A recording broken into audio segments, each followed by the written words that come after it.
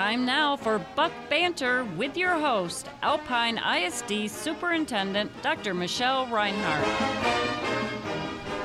Good morning, Alpine, and good morning, Martin. How are you today? I am doing wonderful, Michelle. Thank you for coming in today. Absolutely. Welcome back, everyone, to Buck Banter. I'm Dr. Michelle Reinhardt, Superintendent of Schools here in Alpine ISD.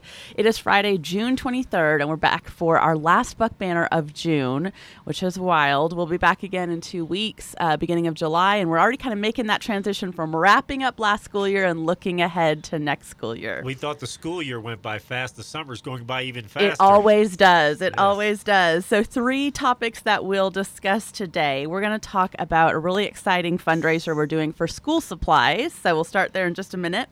Also share some updates with y'all about our budget for the 2023-2024 school year. We are a July 1 fiscal year, which means that our budgets roll over June 30th, July 1 every year. So I'll give you some updates there. And then talk about some exciting curriculum changes that are coming in our K-5 classrooms for next school year. So let's jump in. First, so we're going to talk about school supplies fundraiser first, but I want to back up and talk about, in previous weeks, we've discussed the Alpine Public Education Fund. This is a new charitable and fundraising arm of Alpine ISD that we've launched in the last 3 months. It is a philanthropic fund that is set up through the Permian Basin Area Foundation, acronym PBAF. And PBAF is an organization that's focused on matching donors who care with causes that matter. And they've been an amazing organization to help us kind of launch this fund to bring additional money into Alpine ISD for all the reasons that we've talked about in many of our previous shows. So in just the last 3 months, we've already fully funded a number of projects thanks to PBAF and local donors. And so you'll hear more about the Alpine Elementary Library renovation that's ongoing right now, opening in the fall, Angel Meals accounts, which has paid off any overdue balances for breakfast and lunch for students throughout the school year, and then a new Alpine Reads program that will be launching in September, all fully funded thanks to that Alpine Public Education Fund, which we're so excited about. Which brings us to this one. So our next major project, Martin, is school supplies for 2023-2024. Can't get enough of them. It's teachers and students both. But what usually happens is we'll release school supply lists sometime in the summer, and then parents go buy all of those things, right? I need this pack of crayons and this, and I need a blue folder and a red folder, and I can't find an orange one. What am I going to do? And all those things. And oftentimes we have to go out of town to get those, right? Or order online. And ordering school supplies online is not nearly as cheap as ordering them in store because you don't get the same discounts. But the cost for those lists can be anywhere from $50 to $100 per student. And if you've got more than one student, that can be pretty expensive. It absolutely can. And then think about the record-setting inflation we've been going through, right, in our households over the last few years. And so our vision for this year is, we kind of set this ambitious goal last year about, could we raise enough money to purchase school supplies for every single Alpine ISD student? Oh, nice. And I think so. I think we can do it. We're not there yet, but we've got a really good start, and that's what I wanted to share with everyone today. So imagine this year in August on back to school night, which is like the week before school, instead of all of our students bringing their school supplies to school that week when they do meet the teacher, what if when they come to meet the teacher, they come kind of empty-handed, and instead all of their school supplies are waiting there for them? And that's what we would like to make happen for our entire community. So let's talk turkey. How much does that cost? What does it cost to buy school supplies for 950 students? About $30,000. Adds up quickly. It adds up quickly, and that's even a reduced rate. That's about like $32 per kid, but we can buy in bulk and et cetera in order to save costs versus having all of our parents buy these resources. So that's our goal. $30,000 we're trying to raise before the school year starts so we can buy school supplies for everybody. Let me tell you about our progress so far. So Alpine ISD committed $10,000 in district funds and put this into next year's budget. And so that got us a third of the way there, which was a strong start. And then just yesterday, Martin, I was so excited about this. This wasn't even true until yesterday at 3 o'clock. Permian Basin Area Foundation committed to a $10,000 donation Fantastic. for this project, which is such a blessing. And so, y'all, we are already 2/3 of the way there. We're at $20,000 out of $30,000, and that leaves us with just $10,000 to fundraise locally, and I know we can do it. And so my team's already working on what kind of event can we host, how can we work with some of our businesses and community organizations that have helped raise money or raise supplies in the past. And so you'll see more info from us next week about ways that businesses and locals can be part of this initiative to make sure that every student receives their school supplies for next year paid for through our local donors. In the meantime, if this is something that your organization has helped with before and you would like to help again, please reach out to me. You can find my information on the Alpine ISD website. Also, our Alpine ISD our Alpine Public Education Fund is always accepting donations. You can find information about that on our website as well. So, Martin, I'm just going to speak this into existence. At a future show of Buck Banner, I'm really excited when we get to make a big announcement to all of our families that we will be able to fully fund their kids' school supplies for next year. I think it's definitely doable. I think so too.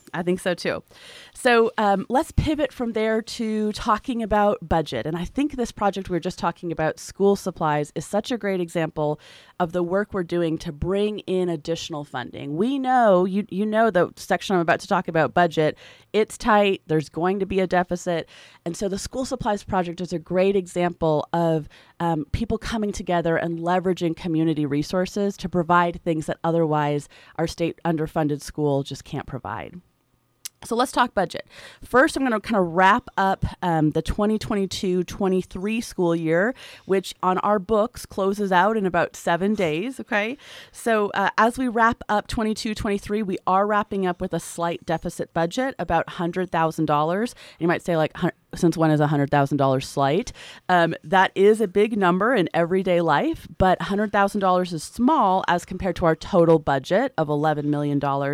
And it's also less than our projected deficit from the start of the school year. We actually entered this school year with a projected deficit of $300,000. And so we've made good progress over the year to cut that deficit down, which has been really positive. Yeah, it could have been much worse. It could have been much worse, right? Now, I'm going to talk about some of the drivers that have resulted in kind of where we ended up this year. So negative drivers, in terms of drivers that cost us money, if you will. Number one, record-setting inflation. Anywhere from 17% to 35% more in some of our main categories: fuel, insurance, food costs. That's the inflation that we're seeing in those areas over the past 4 years, which has been really staggering and something that, fixed costs that we have to pay. Also, last year, we approved a much needed pay raise for our support staff positions. And so, again, much needed, but that added to our total budget as well. Our attendance did increase this past year, which was great. That was a big focus of ours. We increased from about 92.7% to 93.4%, but it didn't increase to our pre-COVID levels, which was about 96%. So we'll continue to work on that. We're heading in the right direction, but not as big of a jump as we were really hoping for. And then we also did make some investments in some different deferred maintenance across the district just to try to bring things up after years and in some cases decades of not being able to fund those updates.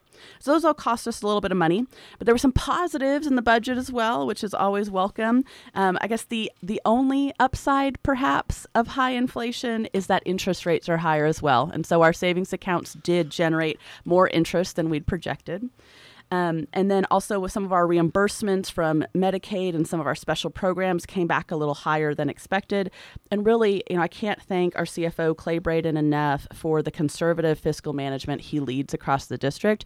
That's another way that we were able to come in under budget, if you will, with a From lower the deficit. Correct, deficit, a lower deficit, if you will, than projected. So all of those factors combined to help us end the year slightly better than projected. That doesn't mean that we transitioned into finally being a well-funded district, but we're not having to dip into as much of our savings as we might have. And so overall, we will take that as a win. So let's talk about looking ahead. And when I say looking ahead, I'm looking ahead like 7 days because our new budget starts July 1st. Next week. That's right. And this is how school finance works. These budgets are worked on for months and months and months and months, and then you approve them kind of the week right before they start. Another reason that decision is done as late as possible is, especially in a legislative session, waiting to see from the state what is the new state funding. And we won't go into all that. You can listen to last week's show to find out that there's none. Basically none. And so we're working with what we have for next year. So looking ahead, we're still in what's called budget workshop. Our school board had a meeting this past Wednesday where we really dug into what the budget looks like for next year. What are the different drivers? What are our concerns? And then this coming Wednesday, I should say, Wednesday, June 28th, we will have another school board meeting where we'll finalize the budget and there'll be a board vote. So it kind of gives you the overview. So what is the board looking at right now? The board continues to consider a much needed compensation increase for our teachers. So as we talked about last week, our teacher pay here in Alpine is $9,000 below the regional average. And so the board is considering a $3,000 increase for our teachers. Again, that won't make us one of the highest paying districts, but it's a good first step towards getting at least to that average level. We were hoping to fund this teacher salary increase with state funds. As I mentioned earlier, none of that came through. And so we might need to fund this locally on a 1-year basis while we continue to put pressure on the state about fully funding public education. So with that, we have a couple other parts of our compensation plan, things like increasing from 8 paid days off to 10 paid days off. That actually aligns with what other school districts do. Looking at extending the bottom of our salary schedule. Here's what that means. Teachers earn a step increase for each year of service from years 0 through 25. But once you've taught for 25 years, you don't earn any additional step increase. And so some of our, we have many experienced teachers in the district who haven't had a step increase in years. And so what we're looking at doing is increasing our steps from 25 years of service down to 30 years of service. So that would be good. Other kind of components of our compensation plan that the board's considering. So all in with some of those possible compensation plans, we're looking at a projected deficit that could be very close to $0, but it could be up to $300,000. That should sound familiar. That's kind of where we started last year as well. And so the board will be wrestling with those different kind of ideas and then deciding on what our final budget is. But we do project a deficit that is very similar to what you're seeing in school districts across the state right now. Again, a big driver of that has been inflation with no increase in school funding since 2019. So what I want to pause us here, though, is this. And this part, I think, will be eye-opening, but I hope it maddens you as much as it maddens me. We're not talking politics this week. I cut that from the show. It'll be back in a future week, I'm sure. But I want to explain how some of the major swing factors that are at play that might change this deficit mid-year out of the blue. And these are some of the factors this is the environment we work in school finance, if you will. So first, I'll start with an analogy. When we're talking with our district's financial advisor about our budgeting process, here was his tongue-in-cheek, y'all, tongue-in-cheek advice to us about how to decide on our total budget and what that deficit or, total number will be. And he said, go ahead and put blindfolds on each of your board members, spin them around, and then give everyone a dart, hopefully like a soft tip dart here, and then just throw it at the wall and see what number it lands on, right?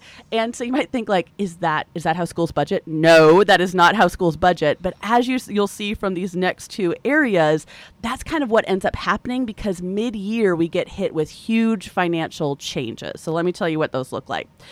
In January of 2024, so this is halfway through our budget year, we will find out how much money we will lose due to CAD comptroller disputes for 2023. And so at that point, we find out, do we lose $300,000 like we did this year? Do we lose $600,000 like we did the year before? Martin just winced, y'all, which that's fair for that number, Or best case scenario, do we not lose any money and do we get our full amount that we're supposed to receive? But we don't find that out till January. And so we have in our budget a prediction of how much we'll lose, but we won't know for sure until then. Here's another area that has a big swing associated with it. It's called the Formula Transition Grant. We've talked about this before in previous shows. And it was designed in 2019 for schools like Alpine ISD that actually lost money when the state increased school funding in 2019 with the then House Bill 3. Okay, so across the state, almost every school district got more money, except about 100 of us, and Alpine was one of those. Weren't we lucky? Weren't we lucky? That is true. And so this grant, Formula Transition Grant, was designed to at least give us the funds that we received pre-2019. It looked at, okay, if you still had that funding formula for this number of kids, you should have gotten another $300,000.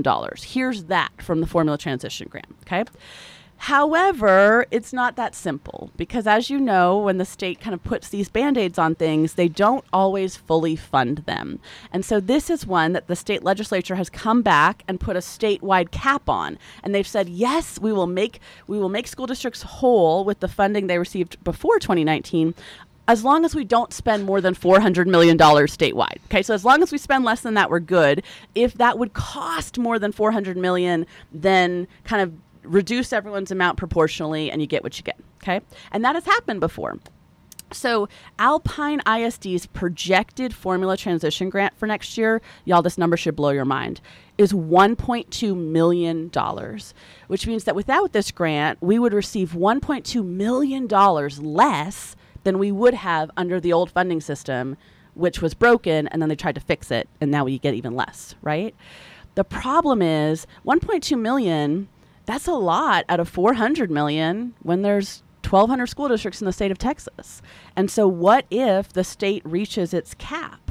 Then at that point, we would find out, oh, we're not getting the full 1.2, we're going to get $200 or $300 less than allotted. And then that is what it is. Now, you might be wondering, okay, well, when will we know that? Like, will we know that by next week when we make our budget? Oh, could we be that lucky? No. What is mind-blowing about this is we actually find out how much our Formula Transition Grant is and or how much it would be reduced by in the fall after that school year is over. Martin's chuckling because you can't help but not laugh at this, but the budget we're talking about will wrap up June 30th of 2024, and we'll find out that September or October if we got that full grant or if we have to pay back hundreds of thousands to the state, not because of something we've done, but because of the state's failure to fully fund this transition. So I say all that to say, now hopefully that makes sense about our financial advisors. Like, you know, what you put on paper right now is very much a shot in the dark because there are some major swings at play in certain school districts. The two we just talked about, CAD comptroller disputes, Formula Transition Grants, each of those affects about 100 school districts out of 1,200 across the state. And Alpine ISD is one of the lucky districts that's impacted by both. And so that's what makes our finances here particularly volatile. So, plan for moving forward. Let me just overview this briefly. This came out, I wrote about this in the Alpine Avalanche just a week or so ago. What is our plan in the face of state underfunding for continuing to lead the district towards sustained finances, right? And so, three-prong approach. We work hard to increase funding however we can. So our segment earlier about Permian Basin Area Foundation, that's part of that. We've also procured over $1.5 million in new grant funding this past year, which is amazing. That helps offset salaries. That helps with new teacher stipends in ways that otherwise we couldn't afford. So increase funding however we can. Second is increase internal efficiencies. How can we do more with the less that we have, right? And so we have streamlined positions, consolidated positions based on teacher attrition, and there's other ways that we're working on that as well. Our third part, and you've seen me, you've heard me talk about this on the show many, many times, is how do we change the rules of the game? How do we change the context? And how do we name and then address the inequities that exist in the state funding formula so that all school districts in Texas are adequately funded? So that's a little bit about where we're at budget-wise. Again, all of that will be finalized within the next week, and we'll continue to move forward on behalf of our community. And keep your fingers crossed. And keep our fingers crossed. Yes, sir. Okay, so let's pivot to something a little more fun to wrap up the show. We're going to talk about curriculum changes that are coming in grades K through 5. And I tell you what, I am a teacher through and through. I love the classroom. I love working with kids. Curriculum teaching and learning, those are all my jam. And So I'm excited to talk about this for just a few minutes as we wrap up today. Why K through 5? Let's start there. We know that the learning losses from COVID have been most compounded for our younger kids, right? There was a lot of learning about how to read that would have happened in that spring of 2020 that never got to be solidified. And then from there, kids were catching up. And then we had to close school a number of times, or we had to go virtual. And there were just these pieces that compounded specifically for our younger kids. And so that's one of the reasons why the state as a whole and also locally, we have a focus on supporting K-5 instruction. How do we continue to help build strong foundations there and help kids catch up?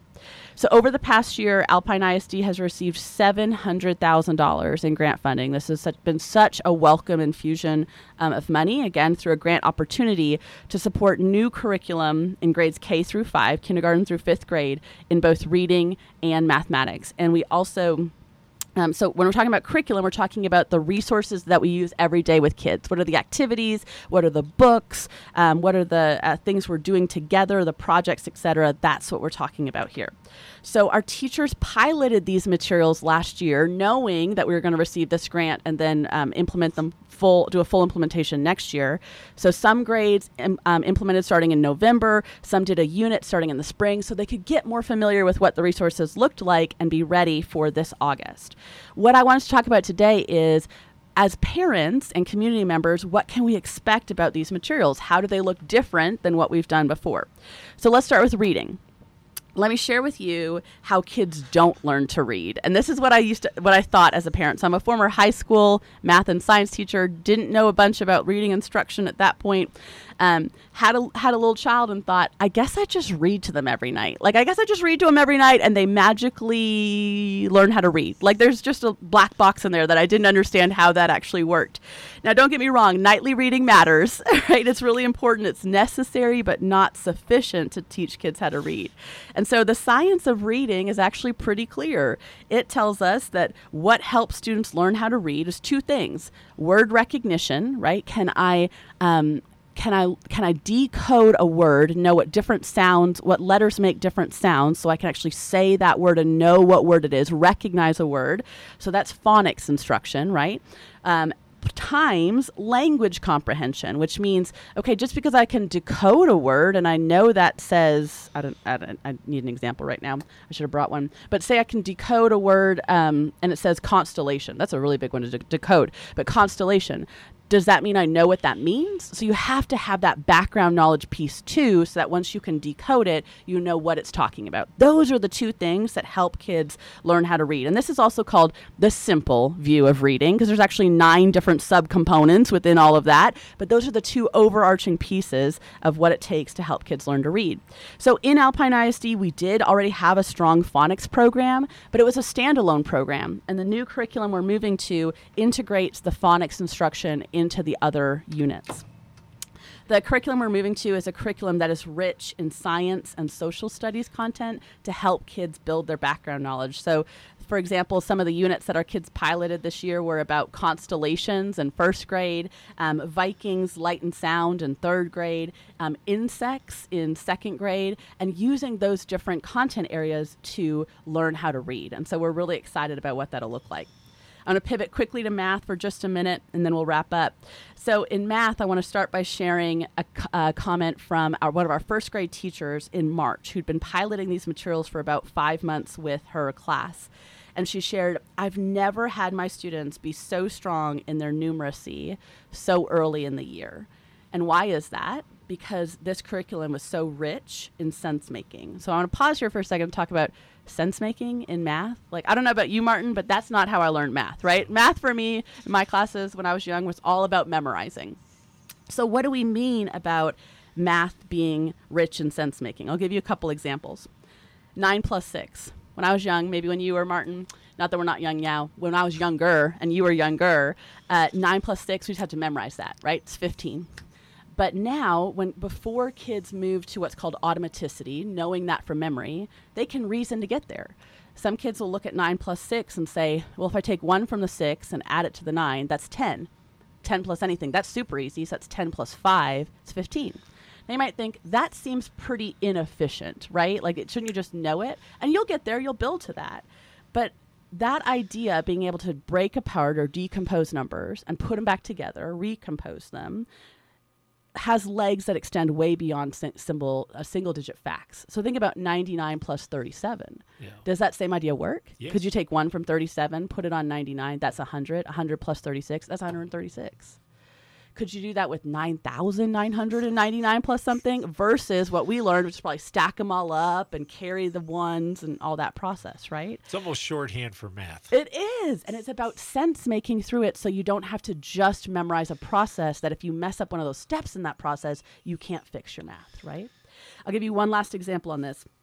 First grader recently, 9 times 6 was a question he was asked. Now, multiplication actually shows up in 3rd grade. Okay, so this is a rising 2nd grader. And here's how he thought about 9 times 6, which again, hadn't seen that in school yet. He said, well, I know that 10 sixes is 60. So 9 sixes, that's 1 less. So 60 minus 6, that's 54. Does that work? Every time, right? And so that is what we're talking about building student sense making in mathematics, and that's where this curriculum is really taking us. So I hope this little segment has given you just a taste of the exciting learning opportunities to look forward to for our kids starting this August. As we wrap up today, I'm trying to think of how do I summarize these 3 kind of wildly different ideas: school supplies, fundraising, budget, and then K-5 curriculum changes. And I think about something that Conley Razor told me just a few months ago. He said, Alpine, we're not just a rural and remote community. We are a frontier community because of our remoteness and because of our history. And he talked about, and part of that identity is that we are scrappy and we get things done for our community. And that, I think, is the summary or the theme across what we've talked about today, is that despite underfunding, we will come together to make things happen for our kids every day in We're going Alpine. to get her done. Absolutely. Absolutely. So that's our show for today. I hope everyone has a great next 2 weeks. We'll be back together on Friday, July 6th, if I've got the right day. And in the meantime, thank you for all you do to support Alpine ISD, and go Bucks. Thank you, Michelle. You have been listening to Buck Banter. Buck Banter is brought to you every other Friday at this time by the Alpine ISD.